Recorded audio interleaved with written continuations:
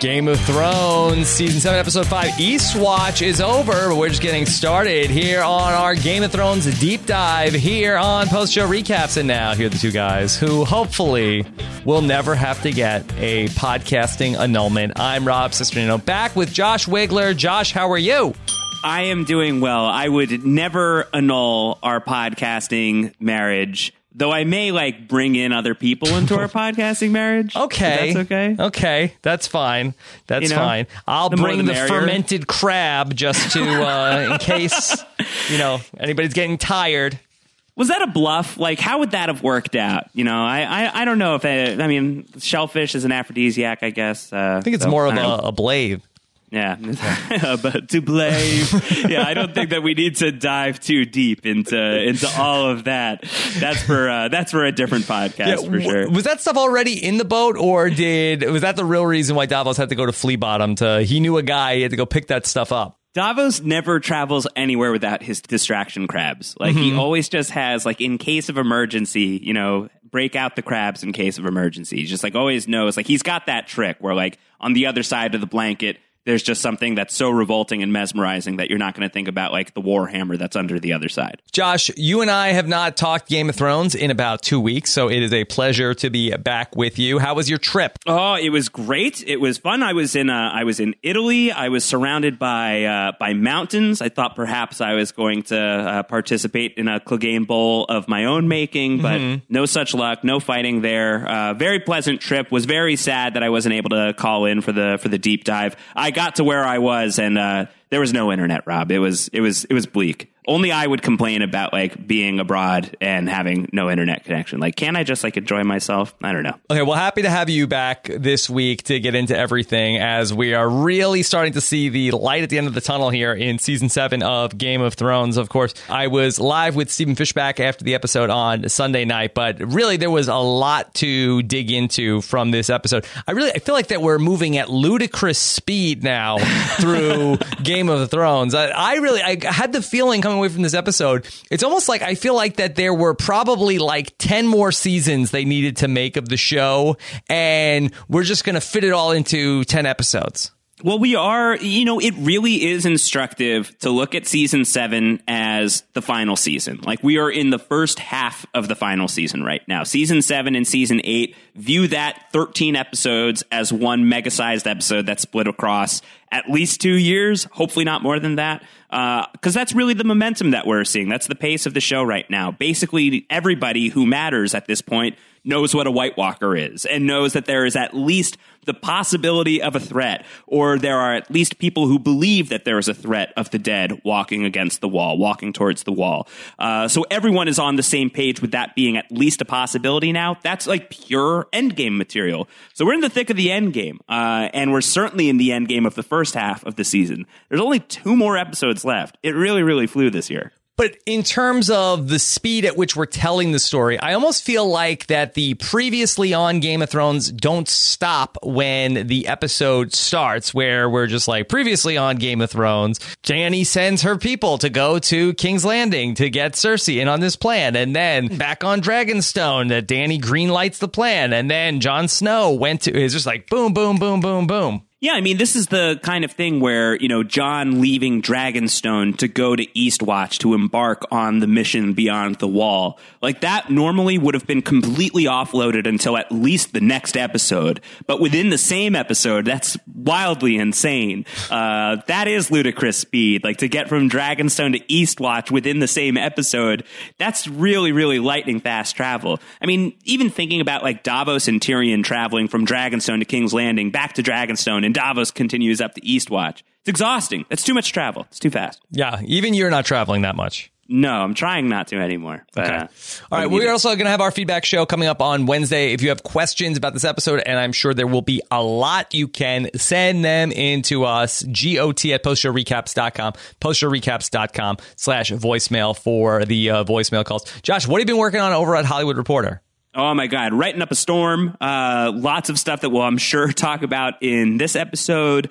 like the legitimate Jon Snow shocker, truly legitimate surprise that we had there in this episode. So wrote about that. Have been taking part in some interviews with some of the actors involved in this episode, including Joe Dempsey, who made his long-awaited, his much ballyhooed return to Game of Thrones as Gendry, not Baratheon. He's back on the show. Spoke with him. That's up on THR.com. Spoke with Nikolai Coster-Waldau today. Had a really fun chat with him. That's up on THR as well. I'm going to be speaking with Jerome Flynn, a.k.a. Bronn, tomorrow. Very excited about that. I interviewed him once, and he was, he's very Bronnish in reality, which is great. Like, he just has that vibe about him. So excited to get his takes and kind of get the update on, Bronn having now, shot a dragon, saved the Lannisters, is maybe leaving the Lannisters. So we'll have some updates from him. And I spoke with director Matt Shakman, previously most famous for his work on It's Always Sunny,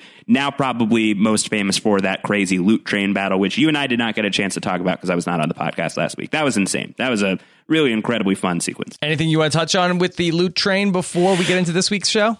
I don't really think that that's the thing is I think that, last week's episode was so spectacle heavy and really, really action heavy that I think that it was maybe a little bit lighter on plot than certainly this week. Like, a lot happened this week in terms of plot movement. But certainly there was the Stark reunion. That was very exciting. We've got Arya back at Winterfell.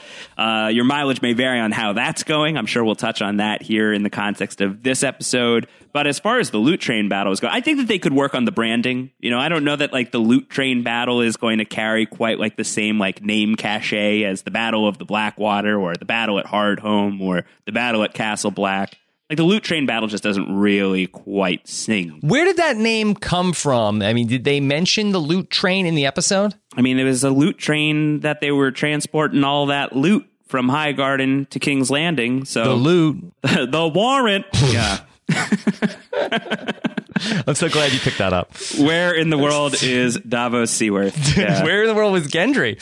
We found out he was right there in Flea Bottom, right where we left him. Yes. So, Josh, that a lot has been made today about the revelation we found out from the mouth of Gilly, of all people. Who had that in their Game of Thrones pool? That is how we would find out that Jon is an honest-to-goodness, true-born, legitimate Targaryen. What an unbelievable mechanism for delivering that information. Yeah, absolutely right. I don't think anyone would have had that on their bingo card, that Gilly would be the one to deliver the news to the audience, at least, not to anybody else, because it's falling on deaf ears for Sam. Sam's not really paying attention to the ramifications of what Gilly is saying, though, of course, he's got no reason to believe that Jon Snow is a Targaryen. Yeah. But this is humongous news. This is really, really big news. I mean, Gilly outright says, that Rhaegar Targaryen was married, had his marriage annulled, and at the same time also got married in a secret ceremony in Dorne. And while the show has never explicitly said on the show that Rhaegar Targaryen is Jon Snow's father, we certainly know that to be the case at this point. And if that's true, if these records are accurate, and I don't know why we would believe they aren't, then that means Jon Snow is a straight up Targaryen. It's not like he's a Targaryen bastard who is like the illegitimate child of this star-crossed love between Lyanna and Rhaegar. He's the product of an honest to goodness Targaryen marriage, which makes him the heir to the Iron Throne by all accounts, right? It's a great thing to have on his resume. Now, does Jon end up finding this out, assuming he makes it back to Winterfell from Bran? And then is Gilly there to confirm this? Well, I mean, Sam stole all those books. Oh, he has them all. Okay. One hopes that he has that book as well. Like, Gilly was really into the text that she was reading, and hopefully he's at least letting her, keep that, even if he didn't seem, to think it was too important. But I mean, all it would take really is like Sam and Gilly have to get to Winterfell. They meet Bran, and Bran just does his, super insane quick scan of what's going on with Sam and Gilly. Talks all about in graphic detail that great night at Castle Black, and, runs down all the details of what happened at Horn Hill. And then is like, oh, you read about Jon Snow's parents and they're married. Oh, that's interesting. Hey, John, come over here. Mm-hmm. So, there could be some sort of collaboration and like sharing of the information at that point, because I don't know how Sam and Gilly find out that there is this secret Targaryen baby, unless that's also part of, whatever's in this text that Gilly just read. Could the show have done this better, Josh? I mean, yes. Everybody applauded the way they handled like the Bran flashback scenes to the Tower of Joy in season 6. It was such a high point for the show.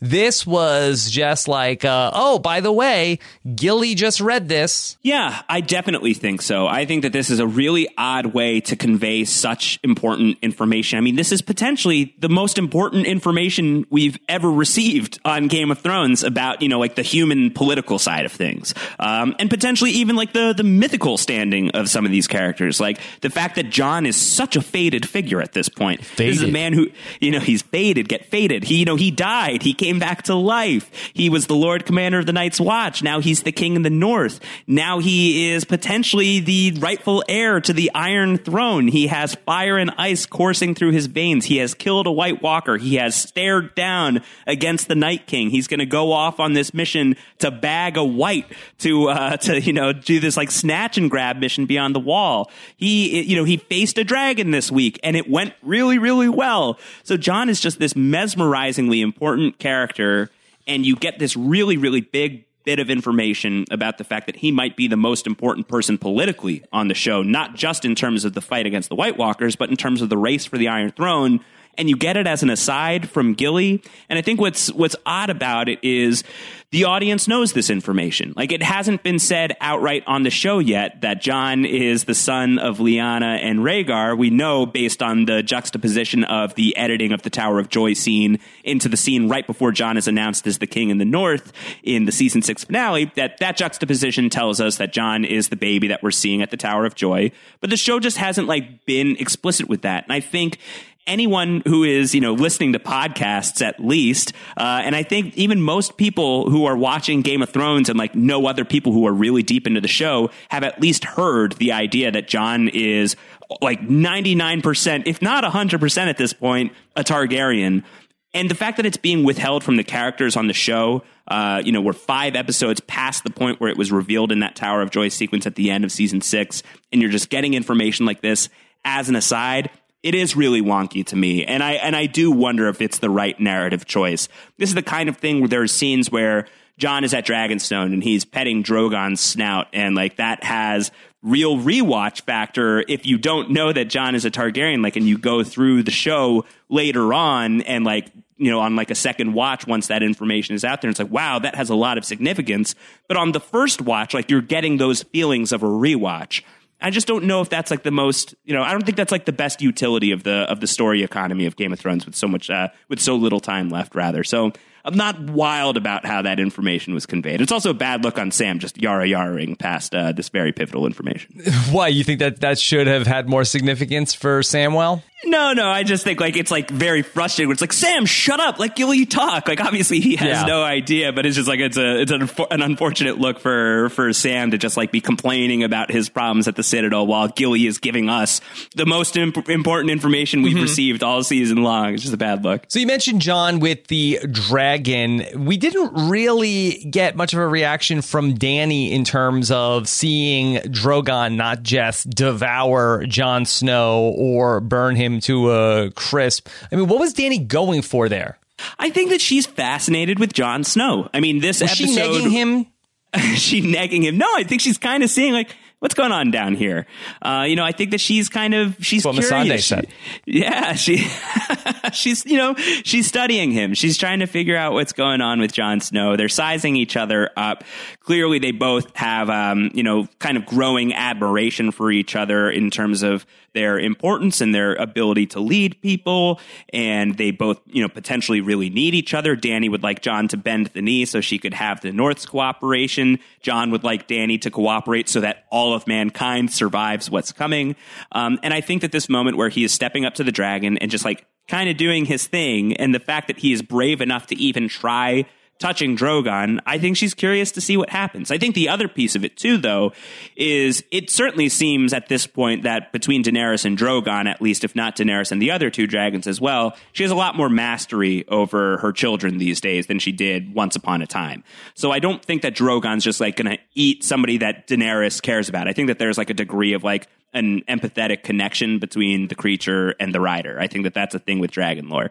So Jon's going to be fine here, but obviously the fact that Drogon is so responsive and so receptive to Jon is another big clue about the fact that Jon is a Targaryen. Dragons like Targaryens. Jon's got old Valyrian blood coursing through his veins, so of course these guys are going to be fast friends. Now, based on what we've seen now through 5 episodes, are you still shipping Jon and Dany? It's unbelievably awkward. It's the most awkward ship ever, but it's like also like a very, it's a ship that you kind of want to see sail together. She's his aunt. That's very Oedipal. It's a very Oedipal relationship that we might be driving at. I think whether or not you want to ship Oedipal it, arrangement. Show, yeah. Yes, Oedipal arrangements indeed. Not a sponsor of this podcast, though. I do think that there is this growing attraction between these two characters, and there is this sense of inevitability of these two characters getting together at some point. Unless the news comes out and hits the wire before they are able to have a Luke and Leia moment. Hopefully, that would be all right if these guys could be spared future embarrassment. But I wonder, there is the history within the Targaryen family of incest. The Aegon the Conqueror had 2 wives that rode into Westeros with him when they conquered what became known as the Seven Kingdoms. And they were both his sisters. One was his older sister, one was his younger sister. And I believe that even Daenerys' own parents, I believe the Mad King was married to his own sister as well.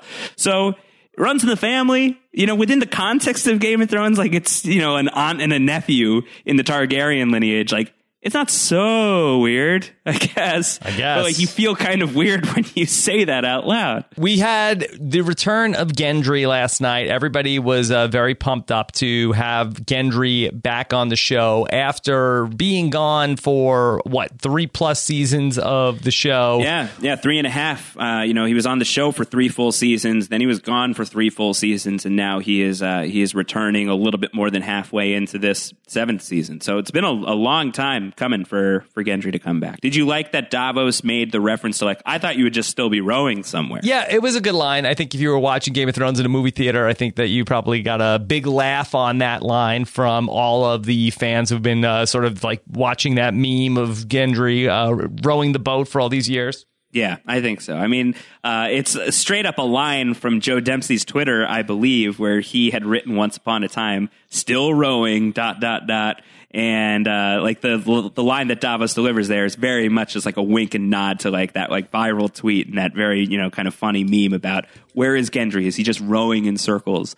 So nice to have that addressed on the show. Were you surprised at all that Gendry was just in King's Landing this whole time? Not really. Where is he going to go? He only knows Flea Bottom, and he was out and about. He got taken to Harrenhal at some point, right? And he got out. And then he got taken by the Brotherhood Without Banners, and then he went to Dragonstone, and then he just went back to where he lived. Do you think that we are, now that Gendry is back in the mix, now that Arya is in Westeros as well, and since earlier this season we saw Hot Pie, are we in for a reunion of those 3 characters at some point in season 7? Or does Game of Thrones have no time to bring that original crew back together? I think we're done with Hot Pie. I think probably we could see an Arya and Gendry reunion at some point. But my bigger question for you, Josh, is why is Gendry here as we are starting to hurtle towards the end game? What is the significance of Gendry?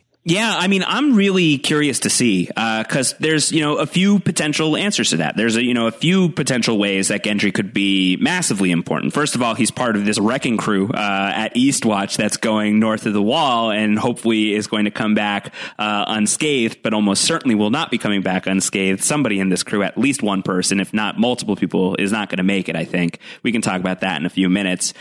So beyond that, we know that Gendry's a good fighter. He's got that awesome scene with the Warhammer, and he's really his father's son in that moment. I think there's that aspect of it. I think that we're getting, if Game of Thrones is starting to get a little bit nostalgic towards the end, and that's something that we've talked about on these podcasts, maybe the quote unquote navel gazing quality that's happening in a couple of these scenes. I think that the Gendry stuff I actually really like. I think this is a character that's been out in the world for a long time that we haven't seen. He's the only Baratheon still alive. So to have that guy drawn back into the mix, I think is very, very fun. And you also get kind of this echoing of Ned Stark and Robert Baratheon in this new friendship that is very swiftly forged, no blacksmithing puns intended, between Jon Snow and Gendry, where they are kind of like, mirroring their fathers, where they are, they're old, they're very swift friends. They're going off to war together. Hopefully these are going to be people that are very simpatico. The twist that Jon certainly doesn't know and Gendry doesn't know either is that that's Jon's adoptive father, is Gendry's father's former best friend when they were both alive. Jon's biological father was killed by Gendry's father. So that's a fascinating dynamic as well. And I'm really excited to see how that plays out if that information comes to light eventually. And don't forget Jon's line also this season about how no son should be punished for the sins of their father. So it'll be interesting to see if Jon ultimately does find out his lineage and does find out like, oh, wait, hold on, this guy, his father killed my actual biological father. Is he able to sort of remember his own words? I think that he will be. I think that that's going to be one of the themes that is going to, I think it's already becoming apparent, but I think it's going to be really clear by the end of Game of Thrones is, I do have the belief that many of these characters will die, but many of them will survive as well. And some version of Westeros will be standing by the end of the whole show. And I think that you're going to see some tabula rasa for some of these characters. Like you're going to get a clean slate for some of these people where that line, that scene between Jon and Dany, like, don't judge me based on the actions of my father. This whole like sins of the past. And you even get that in the jail cell scene when they get to Eastwatch, where it's like, yeah, a lot of us have reasons to hate each other, but we're all on the same side. We're still breathing. I think that that's going to be the thing that takes precedence. So I think that you'll see that potentially with the Gendry thing. Like, I don't see Jon, especially in that moment, being vindictive towards Gendry. Gendry didn't plow a warhammer through Jon's biological father's chest. Those were other people who did that. And if Jon can forgive Daenerys Targaryen, whose father roasted his grandfather and his uncle alive, I think like he would be able to get over that. But I think in terms of potential significance, Gendry is a Baratheon if legitimized, and if like Jon and Dany are both out of the picture, potentially then is Gendry a candidate for the Iron Throne if such a thing exists? I think that's something to at least kind of back pocket as a possibility. I don't think it's the likeliest possibility. I also think there is some historical significance to this friendship that is developing between Gendry and Jon, in that when you go back and you look at the history of Aegon the Conqueror coming to Westeros, like his longtime best friend is a guy named Orys Baratheon, who is like the first Baratheon. The people who were in charge of the Stormlands originally were not the Baratheons. Orys Baratheon is this bastard in the Stormlands who is offered to marry the daughter of, I'm blanking on the name of the house that's in charge of the Stormlands at the time, but is offered to marry the daughter of the guy who's in charge of that region, and he is greatly offended by the offer of having a bastard marry his daughter, and that insult is what kickstarts Aegon's conquest of Westeros. The Stormlands, after some struggle, are conquered, and Orys Baratheon is the guy who is given the Stormlands, and that's where the Baratheon name really kicks in, and he accepts like the same titles and house words and the stag and everything of the guy before him. But the first Baratheon was a bastard, and I think it's kind of interesting that right now the last Baratheon is a bastard as well. So there's something of a full circle quality there, and that guy, Orys Baratheon, ends up being the hand of the king to Aegon the Conqueror. So potentially we're seeing a guy that might become Jon Snow's ride or die. If he doesn't become the guy who is sitting on the Iron Throne at the end of the show, I think that you will see Gendry being somebody who is hugely supportive and influential in Jon Snow's life for however long that continues. So a character that we love from the early days. There's a sense of nostalgia with this guy as well. And I think that he could be, at least emotionally, a really important person in the end game. And then practically, too, because he's a blacksmith. We've got all this dragon glass. We got to start forging some weapons. So Gendry looks to be your guy who's going to be doing that, assuming he survives this trip to the Wall. Okay, well, that's a good question. Who is coming back from the Wall? Gendry is part of that. But it does seem like that would be a whole lot of work to get Gendry all the way up to Eastwatch, only to have him be a sacrificial lamb to the Night's King. Yeah, just to turn Gendry into a red shirt here, I don't think so. Zombie Gendry swinging that Warhammer, that could be something. That'd be cool. It'd be cool. But I don't think we're going to see it, at least not yet. There's 7 people that are passing through the Wall. Davos is up there as well, though he's not joining the fight, at least not right now. So just like focusing on those 7 warriors, those 7 main characters that are on this expedition, that are on this mission, Gendry is basically the safest one in my book. I think that he's coming back from this. I think that you don't just bring Gendry back for 2 episodes. After all of this time away, you bring him back just to kill him off when he's this blacksmith, when he has this potential to be a really instrumental figure in the Great War to come. I don't think so. I really think that, I frankly think, I've talked about my theory that Jon Snow could die again. And if he is going to die again, it would be happening in this upcoming episode where we have this great battle beyond the Wall based on the trailer. I think that we could see Jon Snow die in this episode. I would sooner accept seeing that and seeing him come back to life from such an incident before I would say Gendry is in trouble. I think Gendry is almost the safest person out of that crew. Okay, so you have actually gone through this and ranked all of these people that are beyond the Wall right now, or at least at Eastwatch, headed beyond the Wall, in order of the likelihood that they will perish in this battle. Should we go through it? Give me the list. I'll tell you if I would buy or sell at their current position. All right. Well, I think the likeliest person to die is Beric Dondarrion. I mean, he's done it a million times, right? So, what would one more death be at this point? But I think it would probably be the final death. And this is a character, the Lightning Lord, has been feeling this, this pull of fate that is drawing him towards the north. And there's this great battle that he has to go up there for. And something, he's really he's really getting faded as well. There is this idea of destiny that's driving him to this place. And he is the guy who's sort of the mouthpiece for that. And I think second only to Jon, he is kind of the rallying figure of this crew. He's the guy who's whatever our differences are, we're here and we're all here for the same purpose. Even if we don't think it's the same purpose, trust me, it's the same purpose. I think that's the guy that you unplug from this situation, especially considering the fact that he has all of these deaths under his belt already. I think you lose Beric for sure in this next episode. Yeah, it seems like he got them where they need to be at this point, and I'm not sure what purpose he has moving forward. So I think you got that one. You nailed it. So I think the next one is probably Thoros of Myr. I think of, the 7 people that are there in no particular order. It's Jon, it's Gendry, it's the Hound, it's Tormund, it's Jorah, it's Thoros, it's Beric. I think of that crew, Thoros is, the most readily identifiable red shirt. Didn't do so great in Survivor Dragonstone. I mean, he made it kind of far. Yeah, he had a good run. He had a decent run. But he's I think the most expendable character on the board in terms of narrative importance. Certainly in terms of ability, he's very important. He has brought Beric back to life multiple times, and he could potentially be somebody who either brings Beric back to life again in this episode in some way, shape, or form, or maybe does that for Jon if Jon gets killed and Jon needs to come back. I think you could see one final mystical moment from Thoros.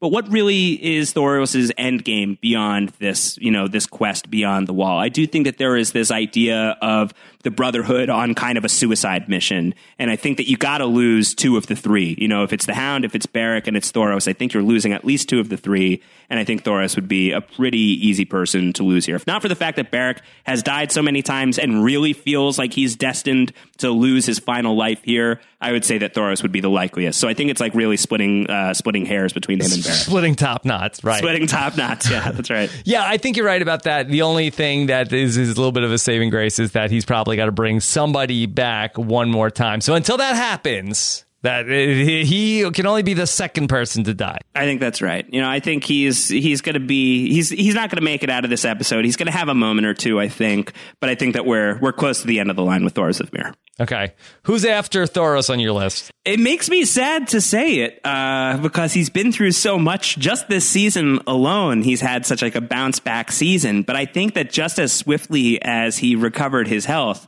I think that the next person on the line would be Jorah Mormont. And I think that you saw a lot of resolution to Jorah's story in this past episode. Jorah, he's cured of his grayscale. He comes back to Dragonstone. He is able to have physical contact with Daenerys, like no one is being like, no touching, you know, like the cootie spot is long gone, and he like hugs it out with Daenerys. He kisses her hands. He's very much back in her good graces. The victory, like the emotional, spiritual victory of redeeming himself for the crimes he committed against Daenerys long ago. He has overcome all of that and then some. The exile days are long in the past, and he is now in charge of Dany's Queensguard. You know, he is the guy who is in charge of her military, basically, and he is completely back at the inner circle.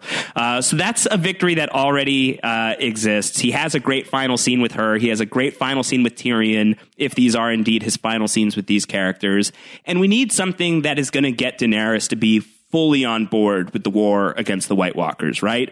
So if you lose Jorah here, who's already a Northerner, whose father was the Lord Commander of the Night's Watch, as Tormund was very eager to point out, for him to die in the North, for him to die on a mission where, you know, maybe he gets his hand on Longclaw at one point would be a nice, like, final send-off for him as well, if he could go out swinging that thing. But if you have him dying in his home turf, if you have him dying against the White Walkers, and that serves as some sort of catalyst to get Daenerys to take this really personally now, I think that you could see a lot of plot utility out of that. And I think that you've seen a lot of resolution to Jorah's story as it stands. So I love this character, and I hope I'm wrong, but he would be the third likeliest person of this group to die in my book. Okay. I will have my first disagreement with your list here, because I think that the next person you have on your list is more likely to die before Jorah, and that's Tormund Giantsbane.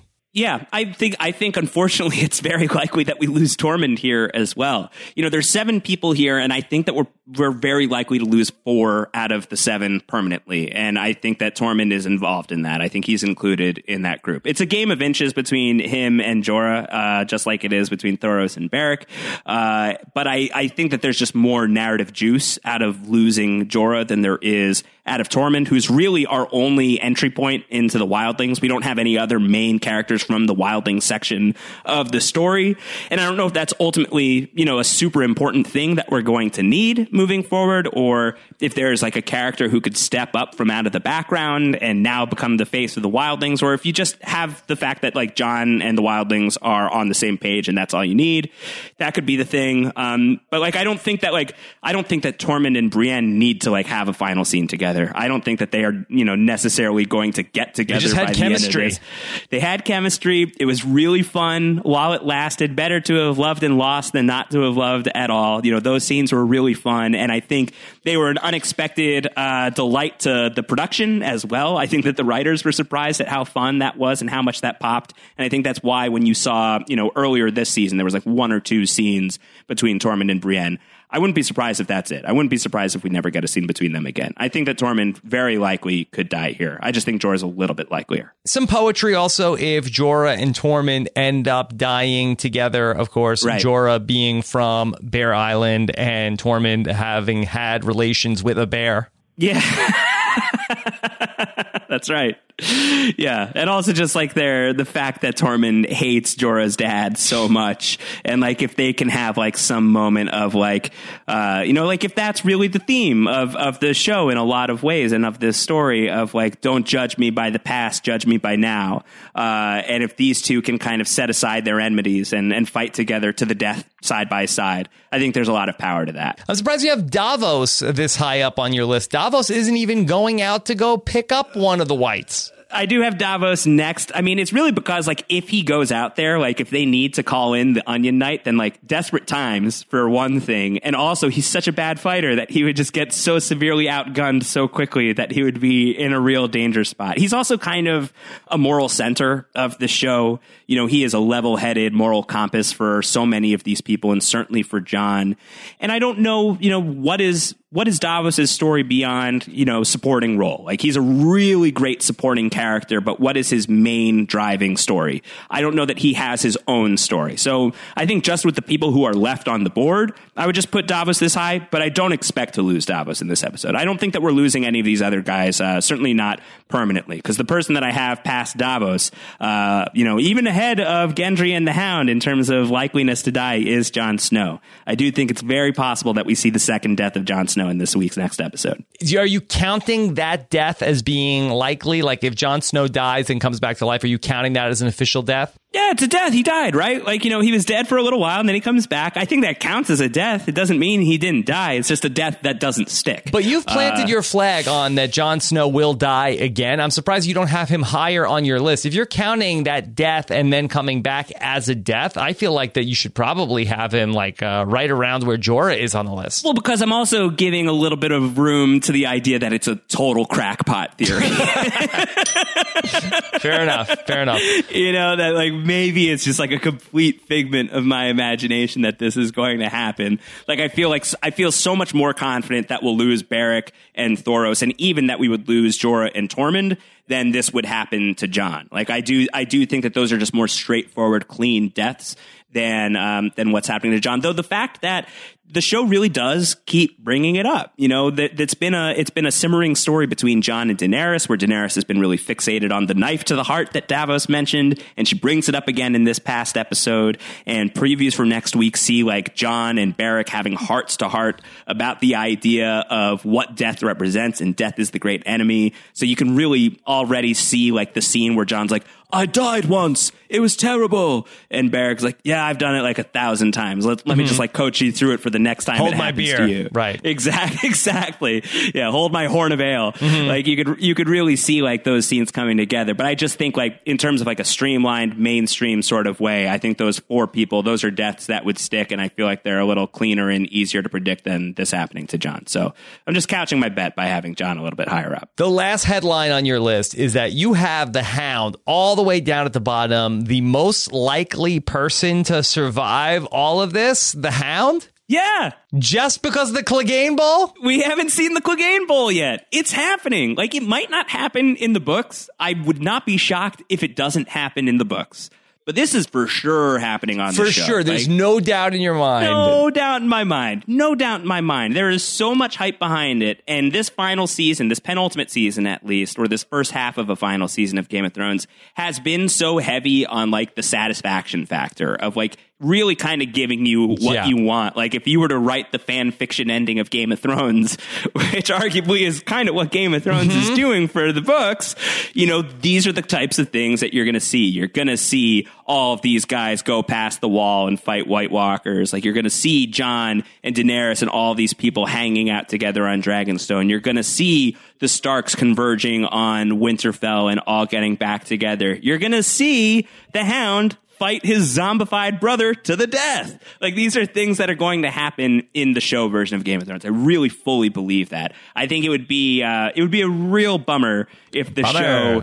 It would be really, really disappointing if the show didn't give us the Clegane Bowl, because the books probably aren't going to do it, and there is so much hype. And I think that David Benioff and Dan Weiss, the creators of the show, are receptive to that kind of thing. And I think that it's too irresistible for them. I think why even have, they've put a lot of the, there's a lot of stories that they've cut from the books that they haven't put on the show. And so it makes you think about, so what did you adapt from the books? What did you put on the show? Why is there a zombified mountain in the mix on the television series? And in my book, it's because he's going to fight his brother. Why did you bring the Hound back, which is just a theory in the books? Why did you bring him back on the show? It's because he's got to fight his zombified brother. So this is happening. The Clegane Bowl is real. The Hound is the safest person on the board for me, and it's not close. Meanwhile, last night, we also got to see another reunion going on in King's Landing as Jaime and Tyrion were reunited by way of Bronn. Were you pumped up to have the 2 Lannister brothers back on the same page, or at least in the same place? It was a great scene, right? I mean, and the kind of the chilly atmosphere of having this be, and it was probably cold down there in the Red Keep with the Black Dread skeleton in the background, and It's just like it's a great setting for this really fateful reunion between these two guys who last saw each other in the dungeons back in season 4.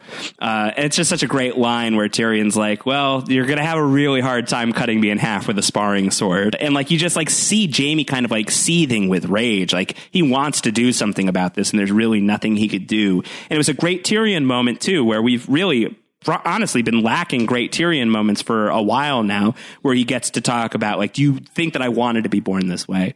And it also gets the information on the board that now Jaime knows about White Walkers, knows that this is, again, like that this is a possibility, that at least his brother, whose, opinion and intelligence, if he fully respects, if not exactly his actions and his way of life and what he's done in the past, if Tyrion is somebody who's coming to him and saying, like, this is something to take seriously, you're going to see Jaime Lannister taking this stuff seriously, especially after he, faced down a dragon and lived to tell the tale. So in terms of plot momentum and moving things forward, I really loved this scene. And I'm hopeful that these guys can get back on the same page at some point down the line. I don't know that it's necessarily likely, but I'd love to see these guys on the same page. Josh, in terms of this plan that's going on, that we need to bring one of the whites to Cersei so that she buys that this theory, or that the whites are a big enough threat that they can truce for enough time that they can go fight this other battle against the dead. Are you on board with this plan, or is this too convoluted? Wouldn't it be, if only Daenerys hadn't roasted the Tarleys and just took them prisoner, or took, a couple of these people prisoner, and then they're like, hey, this is your enemy. Let's just bring this person with us up to Eastwatch. Let's just hop over the other side of the wall, just kill this guy real fast, just tie up the body, watch him reanimate, and we got ourselves a white. Doesn't that just seem faster? And then you can get to King's Landing a lot quicker, and you're probably, sparing yourself a lot of heartache. I mean, not necessarily the most humane thing to do, but probably the fastest thing. And this is a season that has been, hitting fast forward on so many stories. So yeah, I do think it's a little bit convoluted. Or even Jon Snow being like, I'll sacrifice myself, I'll die past the wall, and then you can bring my body back. And then someone else is like, no, I'll do it.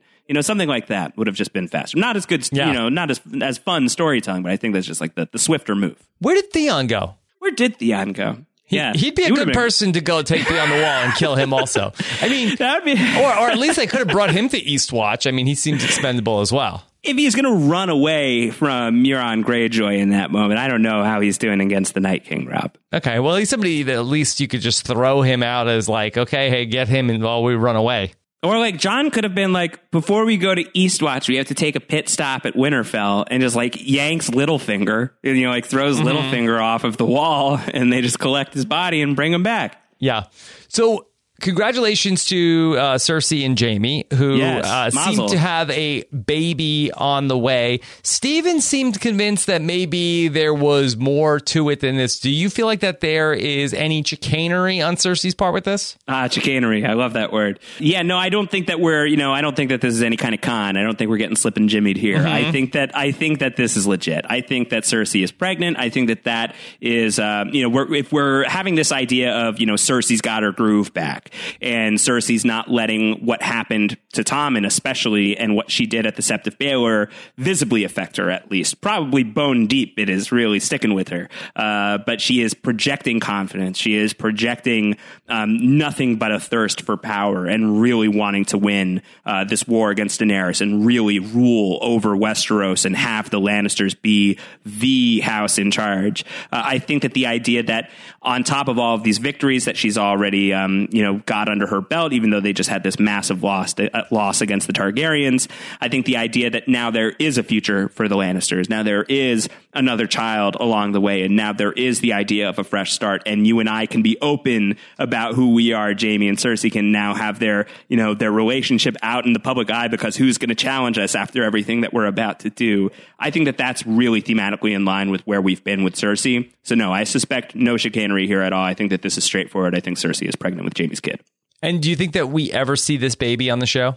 No, God, no, because Cersei's totally going to die before any of that happens. Yeah, but not for a while, right? Not for a while, but I don't know. I mean, with the ways the story has been, moving, 9 months might go really quick. So how do you see this story playing out for Cersei now? It seems like that she was in a lot of danger at the start of this episode, but now it feels like that Dany and her forces are going to take their eye off the ball for a little bit and go deal with the Night's King threat, right? Once Jon gets back. Right. Yeah. And I think that Jon is going to come back. And I think that this mission is probably going to go through. Otherwise, why are we spending time here? Like, I think we're going to lose a lot on the way to success. Like, I think the mission will be a success with casualties. So you imagine that Jon is going to be able to secure a zombie, is going to be able to show this off to Cersei, who seems open to the idea right now in this episode. She's like, maybe an alliance with Dany would be in our interest for now. They've got the numbers. We got to do this Dad's way. Like, we got to do this how Tywin would have done it. So I think that it's really starting to line up with some of the stuff that we said earlier in our podcasts, earlier this season, of like, there's the conventional wisdom as you're entering this season that the penultimate season was going to be the big battle for the Iron Throne. And then the final season is going to be the big battle for the fate of mankind.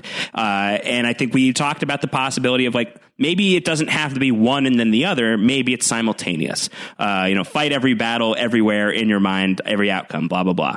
I think that we're seeing the building blocks of that. Like, I think that the fact that Cersei is pregnant now, the fact that Cersei has had so much pep in her step with as many victories as she has had this season, I think that that's propelling her into the final season for sure in my book. Like, I think that Cersei is pretty safe for season 7, not safe at all for the final year. But I think that we're going to see Cersei. I think that she's going to be focused to a degree on this White Walker threat. But I don't think that she's going to take her eye off of the war for the Iron Throne, even if Jon and Daenerys both do. All right. And then finally, Josh, we haven't talked about anything going on up in the north. And we're seeing this bit of a dance going on between Sansa and Arya and Littlefinger. And then she is sneaking into Littlefinger's room and then finds this note. As of last night, we were not exactly sure what the note said, but we ended up finding out via a lot of different screen caps. This was a note, in fact, sent by Sansa to Robb Stark, outing Ned Stark as a traitor to King Robert. What is Littlefinger doing? I don't know. I don't really know. I don't like this story at all, to be perfectly frank. I'm really not digging what's going on in Winterfell right now. Certainly, like, this rivalry that is brewing between Sansa and Arya is genuinely manufactured by Littlefinger to some degree, at least, where he is trying to get Arya to mistrust Sansa and then probably trying to get Sansa to mistrust Arya. And I think that Benioff and Weiss talk about that a little bit in their Inside the Episode videos that they do, the one that they did for this week, that Littlefinger is trying to pit the Stark sisters against each other. But who's got time for that right now? Like, who has time for this? There's so much else going on in Game of Thrones right now that at least, like, the struggle for the Iron Throne comes with these massive set pieces and does have, like, greater ramifications for the fate of Westeros and the people who are, living in this nation. But like, what are the major ramifications of this little plot that's going on with Littlefinger and Sansa and Arya? I just don't know what the end game for it is. And I just don't like it. I don't like seeing Sansa and Arya fighting. I think, like, thematically, it's helping to reinforce this idea that, as we've talked about before, like, this sense of, like, even if Arya returned to Winterfell, like, there's no going home for a person like this who experienced the things that she experienced on the road, that does have so much fun, like, slicing off heads, like Sansa says in this episode. Like, I'm sure that's great. Like, there is a bit of that. Like, when Arya says, like, you're thinking about being a manipulator right now, you're thinking about being the queen in the North right now. Like, at the same point, Arya probably is thinking to some degree, like, killing people is so cool. It's so much fun to do, and I'm really, really good at it. So I think that there is this growing divide between Arya and home, that there is no such thing as that anymore. And, like, the Nymeria scene from earlier in the season helps to reinforce that idea. I just don't like the way that the show is conveying it. I don't know. Are you more up on this storyline than I am? I am a big Littlefinger apologist. I don't love this storyline. I do feel like that Littlefinger is somewhat omniscient here in terms of how he's, like, outfoxing Arya Stark at this point, which, we've seen her train with the Faceless Men, and you would imagine that she's one of the most amazing people in the world at what she does, yet Littlefinger, who is a mere mortal without any supernatural ability, is able to sort of, like, get the jump on what she's he's doing. So I don't really love that. But what if, let me pitch you on this. Please do. How about if, Littlefinger has this plot to turn Sansa against Arya, and the sisters are able to figure it out, and then Sansa does in Littlefinger eventually. If this ultimately leads to Littlefinger's demise, would you be in on it? I guess. I don't know. Like, it just feels like a really defanged ending for Littlefinger if that's where we're going. Like, I definitely think that Littlefinger has to have a major comeuppance before Game of Thrones ends. And I do think that there is a lot of, poetic justice to the fact that the person that he has invested all of his feelings from Catelyn Stark and like transposed them onto Catelyn Stark's daughter. It's very creepy. It's not cool. It's very uncomfortable. And for that to be his undoing, the thing that he wanted the most out of anything in the world, ruling Westeros with Sansa at his side, like a bid for that being the thing that ultimately cuts him down. Yeah, there's juice to that. I just don't think that, like, I don't know. I feel like the way that they're going about setting that up, if that's where it's going, it just feels a little forced. Like, it just doesn't feel like especially canny of Littlefinger to be doing that. But one of the things that, is kind of interesting, I guess, is Littlefinger does have that line a few episodes back about how if you see everything all at once, you'll never be surprised by any outcome. And then in the next episode, I think it's when he has his scene with Bran and he gives back the Valyrian dagger. And you have this moment where Bran says chaos is a ladder, and Littlefinger's like, what? Like, how do you know that? How do you know that that's my thing? And I think that there might be this idea of Littlefinger doesn't see everything, and especially like the mystical stuff that's going on in Game of Thrones these days. Like, that's something that he never could have accounted for. So maybe there's something cool about that being his undoing if that's where we're going. But you're the big Littlefinger fan. Like, if that's where we're going, are you satisfied with that as a Littlefinger ending? Yeah, I think if his demise comes at the hands of Sansa, I think that that's fine. I'm starting to believe. I don't think he gets out of these next 2 episodes of Game of Thrones. Wow. I don't think that see Littlefinger in the back half of season 7. Well, I guess, if we are starting to see this idea that there will be like some shaky truce between mankind that's going to like battle it out against the White Walkers, if that seems to be at least what like Jon is hoping for, and we assume that Jon is going to be at least partly successful in this quest beyond the wall, so things are going to shape up in that direction, where does Littlefinger fit within that framework? Yeah. So yeah, maybe you lose him before you get into that stage of the end game. Maybe there could be one last move for him to go back to Cersei. I feel like that's his one spot if he gets sort of like chased out of the north. That would be so fun. That would be really, really fun. I would love that. That would be great. That would be really, really awesome. I would love to see Littlefinger go back to King's Landing and like come to Cersei with some sort of pitch of like, yeah, no, all of my ideas didn't really work out, but here's like something that is going to be just like irresistible to you and Cersei, who's showing herself to be really Tywinian in her thinking, or at least trying to be, maybe being receptive to that. I'm going to hang my hopes on that. I think that sounds a lot more fun. Yeah, I'd like that too. All right, Josh. So we have got our feedback show coming up on Wednesday. Looking forward to that. And then only 2 more nights of Game of Thrones here in the rest of this season. And this is the beginning of our supersized episodes. This is going to be a 70-minute episode coming up this week, and then an 80-minute episode coming up in the season finale. Wow. Yeah. Game of Thrones, the movie. Yeah. Well, there's a lot coming up these next 2 nights. Anything else you want to touch on before we wrap up? This is a very deep dive today. No. I mean, I think Where's Euron? Where is Euron? I don't know. Just like running fast somewhere. Just like going from point A to point B to point C. Are we done with Euron for the season? No. God, no. No way. No way. Well, where does he show back up? I don't know. There's 2 episodes left. Is he the father of Cersei's baby? No, we would have seen a little something of that, I think. I don't think that they would have just like dropped that without any kind of like Euron and Cersei scene. Like, that's just not cool if they just Yara past that. Mm-hmm. Okay. Where's Yara? What's happening with her? All the Greyjoys are just gone. Yeah. I don't know if we're going to get any like satisfying Greyjoy resolution this season. I think that could be season 8 material. Okay. All right. So a lot of stuff coming up. What are you working on over on THR, Josh? I got some more interviews coming your way. Got a Jerome Flynn interview coming up. I've got this Matt Shackman, the director. That interview is coming by the time that you're listening to this. That should be up on THR. And just more nerdy deep dives. I'll probably write a something or other about that Oris Baratheon story, because I think that that's kind of cool. And I really like that Gendry is back on the show. So keep an eye out. More nerdery coming your way. THR.com/Game of Thrones. All right, follow Josh Wigler on Twitter. He's at Round Howard. I am at Rob Sestrino. Looking forward to hearing all of your comments. Make sure you subscribe for our feedback show. Go to postshowrecaps.com/GOT iTunes. We always appreciate your feedback and your star ratings. Josh, talk to you on Wednesday. All right, bye. Take care. Bye.